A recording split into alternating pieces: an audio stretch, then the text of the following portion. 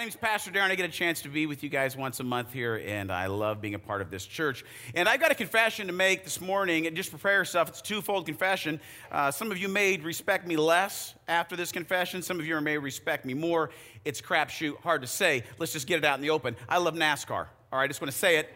I'm just going to say it like it's now it's out. It's here. We got to deal with it right there. I love NASCAR. It's what it is. I love NASCAR. I don't care what it says about me because I love it. Daytona 500 just around the corner. Can't wait. That's step one of the confession. Step two of the confession is this. I'm 42 years old and I still play video games. Okay? Thank you. Yes. I'm not even ashamed of that either, okay? And when I put my two great passions, video games and NASCAR, together, I have so much fun in my basement playing NASCAR Heat 4. It's the best NASCAR video game that's been out in many, many years. It's phenomenal. If you're looking for a new racing game, check it out. If you're wondering right now, is it possible that I also have a steering wheel in which I use to drive my car in my basement? The answer is absolutely yes, okay? I've got the whole setup. Basically, I am a real race car driver in my basement, and I'm good, okay? But here's the problem. Is the new career mode in the new NASCAR game phenomenal. You start racing dirt, right? You're a dirt track racer. You get in, you kind of get a crappy car. You got to work on it. But here's what I did. I kept getting better and better and better on dirt. I got a couple wins under my belt. I was feeling pretty good about it. Then I'm going for the championship. I want to be a championship driver. Who doesn't want to be a championship driver? So I get to the championship race in the dirt series, and I'm looking good. It's me battling back and forth with another guy, trying to clean race, right? And I'm coming into turn 4 towards the checkers. All I got to do is win, and I'll be a champion. But I get all nervous. I get sweaty palms. I get, I overdrive, and I spin out, and I put my car into the turn 4 wall. I get past. I lose the championship by 2 points. I then took my steering wheel, and I threw it out of the window of my car, at my house. Threw it out the house, and I didn't throw it. I thought about it, but I stopped myself, okay? I lost the championship by 2 points. Thought, you know what? I'll learn from this. All this spinning out, it's for the birds. It's for amateurs, not me. I'm a professional race car driver virtually in my basement with the steering wheel. So then I made it to the truck series. They obviously saw my abilities in the dirt series. Now I'm a truck series racer. I went on that series that season to win 5 races. I was the winningest most driver of the season that season. So I'm getting a lot of sponsorship money. Things are coming in. I'm feeling very good about myself. I get in, obviously, to the championship race. I'm in first place, getting ready to be a truck series champion. Now, I start the race, and what I forget to realize is that if I'm in first place and I need to stay in first place, it's very important to know who can't pass me, right? Who can't beat me? Because I don't have to win, but there's a dude that can't beat me because if he beats me, I lose. I fail to gather that information, and so I'm coming into the last few laps of the race, and I'm driving through the rearview mirror. Which guy is it? Is it that guy? Is it the red truck, yellow truck? I don't know what truck it is. All I know is that somebody can't pass me. So I'm coming into turn 4, once again, on the last lap, looking in the rearview mirror. Is it that guy? I don't know. Don't set up right for turn 4. Guess what I do? I spin out, and I put it in the turn 4 wall, right? And it was a dude in a yellow truck that he passed me, boom. He gets the champagne and the big fireworks. What do I get? Third place. Winningest most driver of the season came in third place. Say, Darren, for one, you're weird. It's no problem. I can accept that.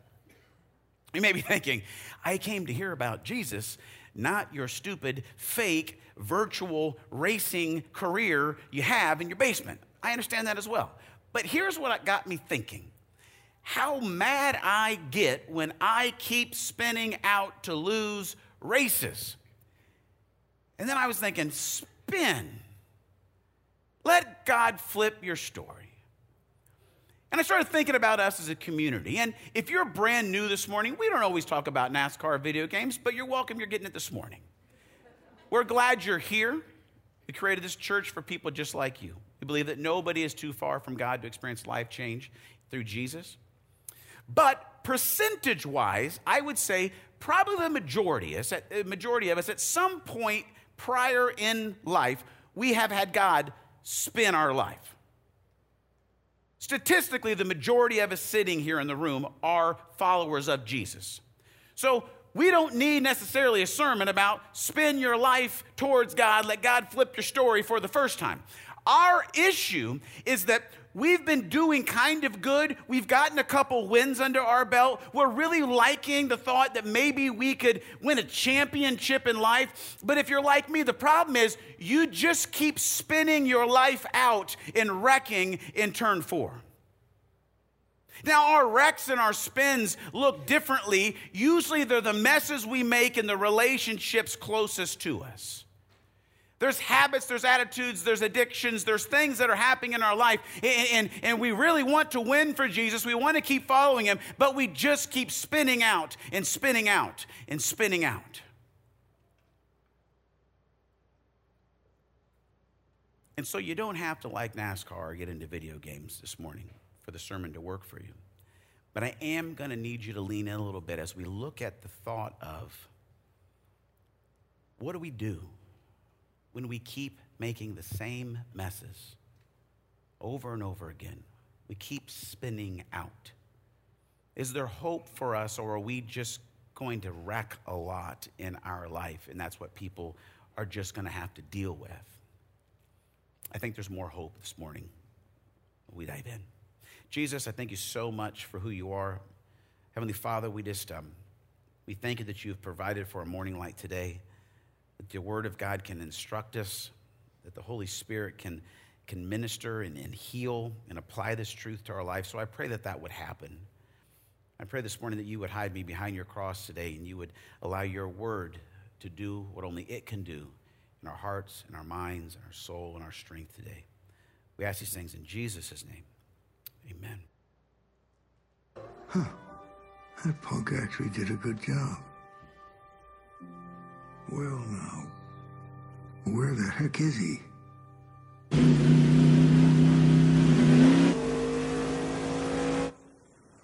Sheriff, is he making another run for it? No. He ran out of asphalt in the middle of the night and asked me if he could come down here. All he's trying to do is make that their turn. Ah, great. Perfect turns on every track I've ever raced on. Sheriff, why don't you go get yourself a quart of oil that flows? I'll keep an eye on him. Well, thanks, Doc. I've been feeling a quart low.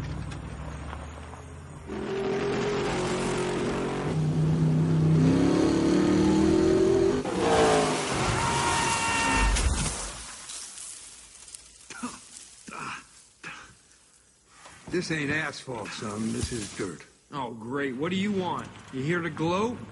You don't have three-wheel brakes, so you gotta pitch it hard, break it loose, and just drive it with the throttle. Give it too much, you'll be out of the dirt and into the tulips. So you're a judge, a doctor, and a racing expert. I'll put it simple. If you're going hard enough left, you'll find yourself turning right. Oh, right. That makes perfect sense. Turn right to go left. Yes! Thank you! Or should I say no thank you? Because in opposite world, maybe that really means thank you. Crazy grandpa car. What an idiot.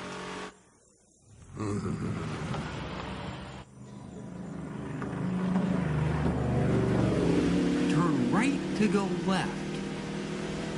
Oh.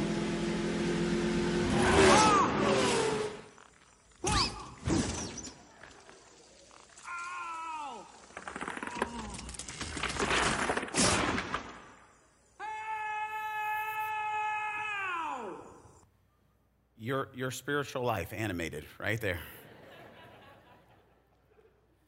See, when we start to spin in life, the realities of the kingdom of God are counterintuitive, much like Lightning McQueen learned there. And basically what Doc Hudson's teaching is that when you begin to spin in a corner, the way you correct the problem is you actually turn into the spin. If you turn with the spin, right, you're just going to keep spinning. You're for sure going to be in the wall. But you have to turn into the spin to actually begin to correct the car and fight the forces that are trying to take you off the track. And here's what I found in my own life, and I hope to let you know today, is if you keep spinning out in life, it might be because you're not turning into the spin. And what I mean by that is you're spinning out, you're wrecking your life, you're making a mess of things, and instead of you actually turning into the problem and moving closer to it and figuring out what is actually going on you turn away and you run from it. Why do we do that? A couple of reasons. For one, fear. We're afraid of what this mess says about us. We're afraid of what others will think of us. We're afraid of the consequences if people know about this mess. And that fear usually leads to a thing we call shame. Fear leads to shame. Brene Brown says shame is the fear of disconnection. So you make a mess in your life, and fear then moves into shame, where now if people know, or if I deal with this, I'm going to be rejected and disconnected from, which one of the core essence, like primal needs for a human being is to belong and to be connected. So when the fear becomes shame, we turn away from the mess and we run away from it. Oftentimes on our way away from it, we look for other people to blame for the mess. Well, it was that problem, it's that person, this person. I couldn't do anything about it. I know I did the same thing I do that makes problems in my life, but it's your fault, and it's his fault, and it's their fault. And if you want to, no one will probably stop you from that pattern of life until you die. You're just going to have a lot of wrecks. Jesus will love you the same. But you will experience a lot of unnecessary pain and miss a lot of the joy that Jesus has actually provided for your life. See, the process for us to actually begin the process of turning into the spin, the step one, we actually have to confess that we did it. One thing I appreciate about post-race interviews in NASCAR a lot of times is some of the best racers in the world, they spin out and they come and say, hey, what happened? And they go, you know what? I just lost it. I drove in too hard and I spun the car out. Like they don't come in and be like, well, it was hot and then number 24 was in the way and then my stupid crew chief set up the car wrong and this is the thing and I didn't eat steak this morning and I don't know what it is, right? They don't make excuses. They just own it. And if you don't own your messes, you can't grow from them. If you don't own it, you can't grow from it. You got to own it and you got to confess, I did this. This was my fault. That usually looks like a confession or an apology, and that is step one. And we talked about a couple weeks ago that is necessary. So if you haven't gotten to step one, I want to encourage you, if you have messes you're making in your life, step one is to confess them. Now, often what we like to do is we'd like step one to become step all. If I make a mistake, I'm going to apologize, I'm going to confess that I did it, and then I'm going to get away from the mess as quickly as I can. Because I have fear and shame and blame and all the things. And here's what I am discovering in my life, is that confession covers what happened. But confession does not uncover why it happened. Let me say it again. Your confession covers what you did. It does not uncover why you did it. Confession is necessary, but it is step one. If you're on step one, I encourage you to take it. If you've already done that and you wanted to figure out, why do I keep spinning out in life? It's because you're not taking time to figure out why you're spinning out. And that's the process of getting curious. You see, the interesting thing about the Word of God is that you realize that Jesus doesn't ask us for apologies? Isn't that weird? The Word of God doesn't say, hey, say you're sorry and mean it. You ever given your kids one of those? You're going to go upstairs and tell your brother you're sorry, and you better act like you mean it, right? Well, what are we even doing, right? And then our kid goes up, I'm sorry, I punched you in the face. Good, all right, now we're good, right? Next time you're not going to punch him in the face because I coerced a guilt-ridden apology out of you. We're taking care of it right now, we know, right? We'll visit your kid in juvie later, all right? I'm kidding. These are jokes. That was too far. It was too far. I want to take it back. They're not going to go to juvie. It's going to be great. Listen. God doesn't ask for apologies. What God calls us to is repentance. Totally different than an apology. See, repentance is about actually changing your mind. It's about turning into the spin. It's about turning and going the other direction and beginning to agree with God. And that process happens as you go from step one, confession, to step two, which is curiosity. It's about repentance. Here's what the Word of God says about repentance. This is really good. It says in Acts chapter 3, and now you must repent and turn back to God, right? Turn into your spin. Repent, change the way you think, and turn back to God so that your sins will be removed and so that times of refreshing will stream from the Lord's presence. That's what we need. Streams of refreshing and joy and all the positive things moving through our life. And here's the great thing. I want you to change your mind about repentance. So often we see repentance as a one-time experience. Repentance is not a one-time experience. Repentance is a lifetime experience. It never ends. It's the moments when you realize you've made a mess of your life again and you agree with God that his ways and his word and his life is better than what you've done, and you turn into and you get curious about what has happened. Jesus says in Mark chapter 1, he says this, "At last, the fulfillment of the age has come, and it's time for the realm of God's kingdom to be experienced in its fullness." That's the promise for us. That's what's possible. So he says, turn your lives back to God, right? Turn into your spins and put your trust in the hope-filled gospel. To repent, we've got to begin to turn into these spins in our life. To embrace humility, to get curious. The next step after you get curious is you've got to get self-compassionate. This is very, very difficult. When you begin to get curious, you're going to begin to uncover pain and struggle and negative, broken patterns of thought, of feeling, and of relating inside of you.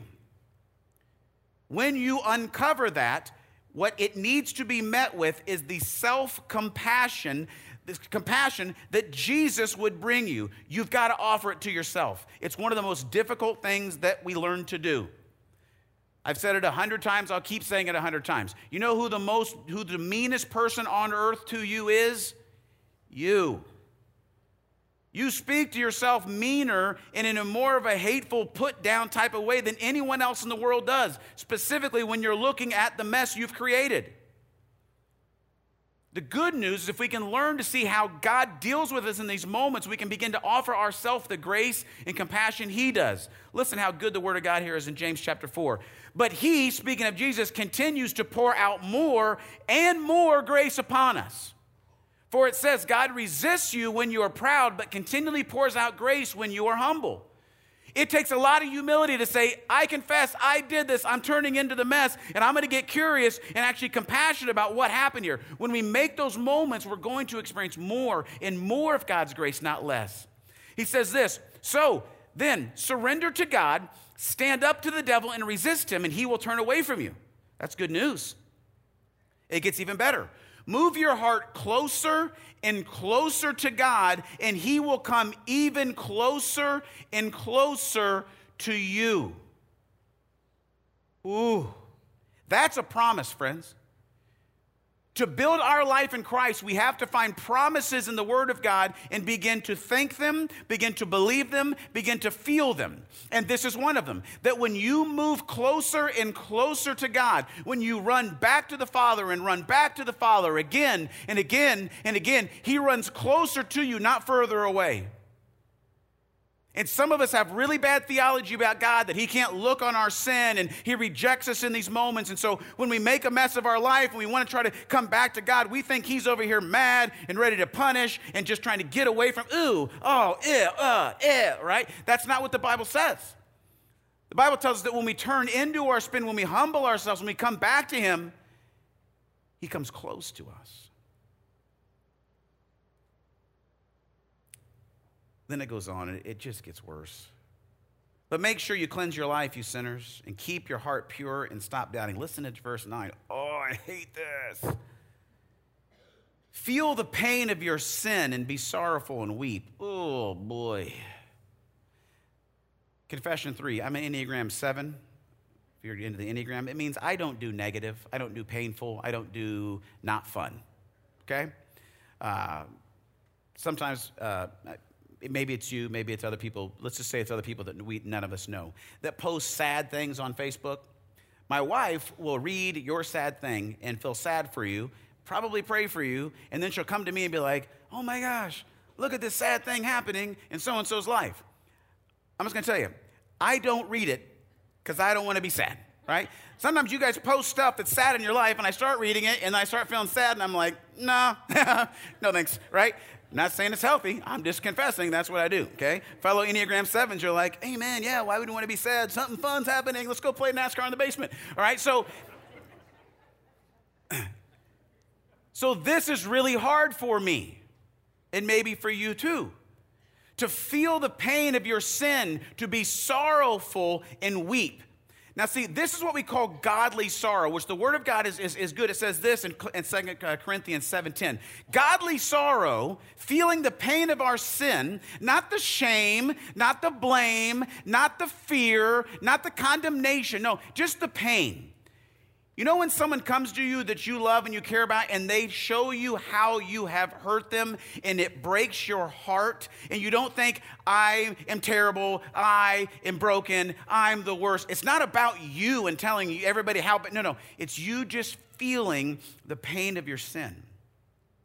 It's godly sorrow that it says it leads to repentance, that leads to salvation, which leaves no regret. You get self-compassionate, and then you got to get closer. You got to keep moving closer and closer and closer to the heart of God. Okay? I just taught you in about 10 minutes what I'm going to be trying to do for the next 12 months. What I'm beginning to realize is actually I think I'm going to be doing it for the next until I die. I hope you took notes. Not that what I just taught was really, really amazing the way I taught it, but just the fact that this is probably a big part of your problem. Is that you're causing messes regularly, and you might say sorry, and then you run away from them because you think that you're going to be rejected by God, by others. You don't want to deal with the pain, and so you medicate and you run, and you do it again. What God is inviting you into is no. Run to me in that moment. Turn into the spin, and let's get curious. Let's get self-compassionate. Then let's get closer, because what I want to show you is how my love can begin to change and heal and transform and set you free, so that you don't have to stop. You can stop actually apologizing for what you did, because the grace and the power of God has actually uncovered why you did it. You allowed Jesus to heal that broken place in your life, and now you've repented, and you think differently about those situations, and you're beginning to be transformed by the renewing of your mind, which the Word of God says. Second thing you got to do is this. You got to pay attention to the condition of your tires, okay? In my race, there's a cool thing where it shows me how much percentage of tire life I have left. Now, it's very important to understand how tires work is they hold you to the track. Once you get, the rubber on the tire gets too hot and it gets worn out, I don't care how good of a driver you are, you're going to put it in the wall, okay? Especially if you're trying to take the corners at 185 miles an hour. Now, I got to pay attention to that. I usually don't. That's why I wreck all the time. You have to pay attention to the condition of your tires, and by that I mean your health and your strength. Some of us are running ourselves ragged in life. We don't exercise, we don't eat right, we don't sleep right, we don't take care of ourselves. And when you are tired and you're hungry and your life is feeding off things that don't give you strength and energy, and you don't take care of yourself physically, it affects you spiritually. It just does. That's why Jesus says to love him, right? To love God with your heart, soul, mind, and strength. You are not compartmentalized. You are not going to be unbelievably, vitally healthy and amazing spiritual giant in your life if you're physically tired and broken and weak and sick. It doesn't go together. Go to sleep. Put your phone away. Try to get 8 hours of sleep. Walk.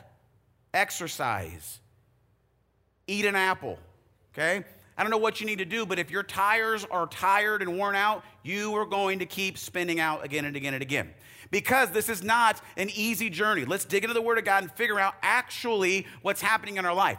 The reason I spin out is basic inertia in physics in NASCAR, okay? What happens is the inertia of the car going straight is too much for the car to actually turn on the worn out tires, and you actually just spin. It's a connection of centrifugal and centrifugal force, which I had to look up this week. It's too big of a word for me to use. Let's move on. It's not physics. But that's what happens.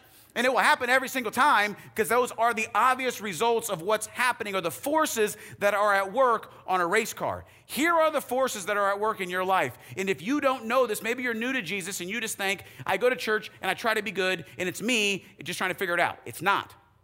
There is a force at work against you. You have your flesh or your sinful nature that is alive in you, but also the Spirit of God in you. And this is what the Bible says. Here's how it breaks this down. We're in Galatians chapter 5, okay? It says, as you yield freely and fully to the dynamic life of the power of the Holy Spirit, you will abandon the cravings of the self-life.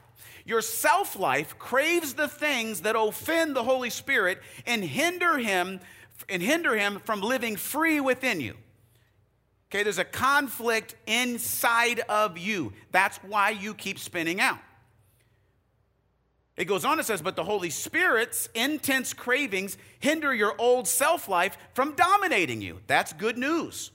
So then the two incompatible and conflicting forces within you are your self-life of the flesh and the new creation life of the Spirit.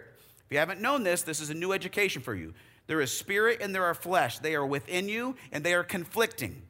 But here's the good news. The way the spirit and the way the flesh work are obvious. It's not a mystery. Let's educate ourselves.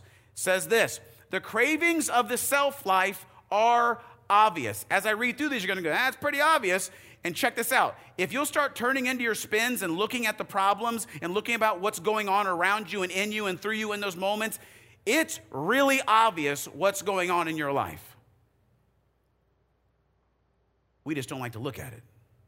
He says the cravings of the self-life are obvious. Sexual immorality, lustful thoughts, pornography. If you got any of that in your life, not from the Spirit, from the flesh. If you feed that force, you will spin out. It goes on. Chasing after things instead of God. Manipulating others. Put in trying to control others. Put in your spouse's name, your kid's name, your workers' names, life in general. That's not of the Spirit. Manipulating others. Hatred of those who get in your way. On 465. Probably deeper than that. Senseless arguments. Resentment of others. Resentment when others are favored. Temper tantrums. Angry quarrels. Only thinking of yourself. Being in love with your own opinions. Hashtag Facebook. Being envious of others' blessings.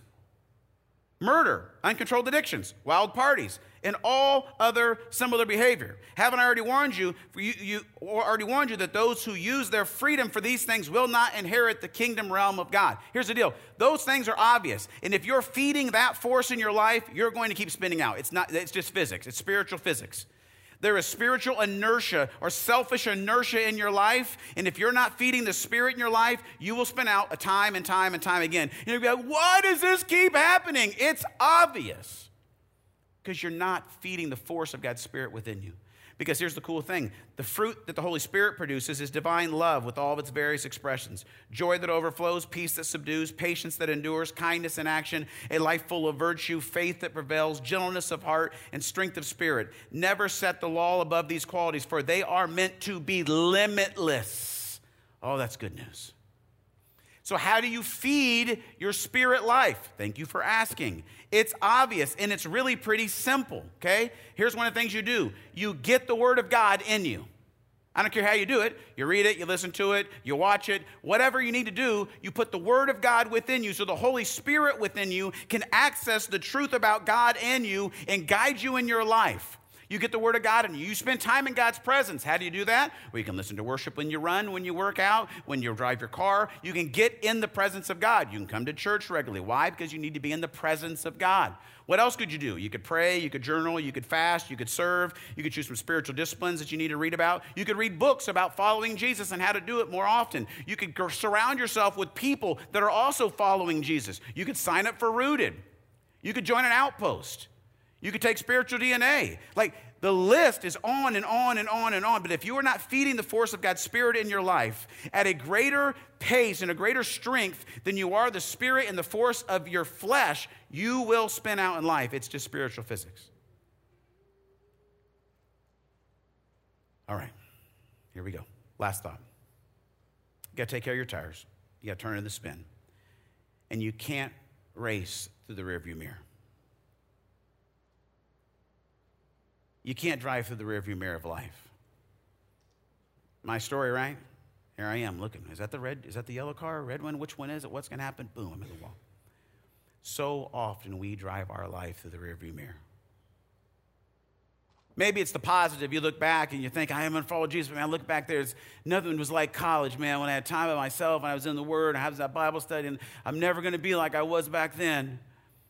Man, back when I had that big job in the office and I had that's when I was really happy. And I don't have that now, so there's no way I could be. Man, back it was my first marriage when all that stuff was happening, before that stuff happened, and that was when I was really, and there's no way I can be. Sometimes it's looking back at maybe some of the wins. Usually, for most of us, it's looking back at all of the messes we've made. You can't win driving your life with the rearview mirror. Hope is found in the future, and that is where God is guiding and directing and calling you. One of my favorite passages of Scripture is in Philippians chapter 3. And this passage of Scripture, when Paul wrote this, I don't think Paul was like writing it like it's like a Sunday afternoon chill, like, what's some other things I could write? That's pretty encouraging, right? I think Paul wrote this passage here in Philippians chapter 3 when he was dealing with spinning out in his own life, because we have other passages in the Bible where Paul's like, man, I want to do this, but I keep doing this. Like I'm in conflict. It's like I won't do what I want to do. He was talking about the struggle right through Romans, and I think maybe he's in one of those big struggle type moments, and he's just fed up with himself and trying to figure out, what do I do as I keep spinning in the turn for a wall of life? And he gets to chapter 3, verse 12, and he says this: I admit I haven't yet acquired the absolute fullness that I'm pursuing. Anybody else feel that? I've been at this for 4 decades, and I still have not acquired the absolute fullness for that which I'm pursuing. But he doesn't give up. He says, but I run with passion into his abundance so that I may reach the purpose that Jesus called me to fulfill and wants me to discover. I run back to the Father with passion into his abundance. I don't run away from it. I don't turn away from the skid. I don't hide. I don't let shame bring me down. I don't blame others. I turn into it and I run back into the presence of God. He says, I don't depend on my own strength to accomplish this. However, I do have one compelling focus. One compelling focus. I forget all of the past and I fasten my heart to the future instead. I run straight for the divine invitation of reaching the heavenly goal and gaining the victory prize through the anointing of Jesus. I run straight to the divine invitation. This is my passion for the next year of my life. I said, God, I need a word for 2020. He said, your word is worthy. I said, I'd like another word, please.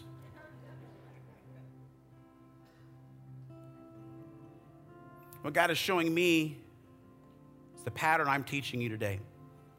And I haven't figured it all out. What I figured out is that I've spent too long in my life confessing what I've done wrong and not spent enough time sitting in the pain, forgetting the past, running into the presence of God and saying, God, I need to get curious. I need to get self-compassion. I need to get closer. I need you to show me why these things are happening. I need the healing of God. So I'm driving to work on Wednesday. This song comes on the radio, and I purpose myself to not cry. It's kind of a goal. Not healthy, just being honest. And I'm listening to the song we're about to sing, and it's over. Whoosh, waterworks. About wrecked my car. I play the song again. More waterworks. And I'm trying to sing, and I can't.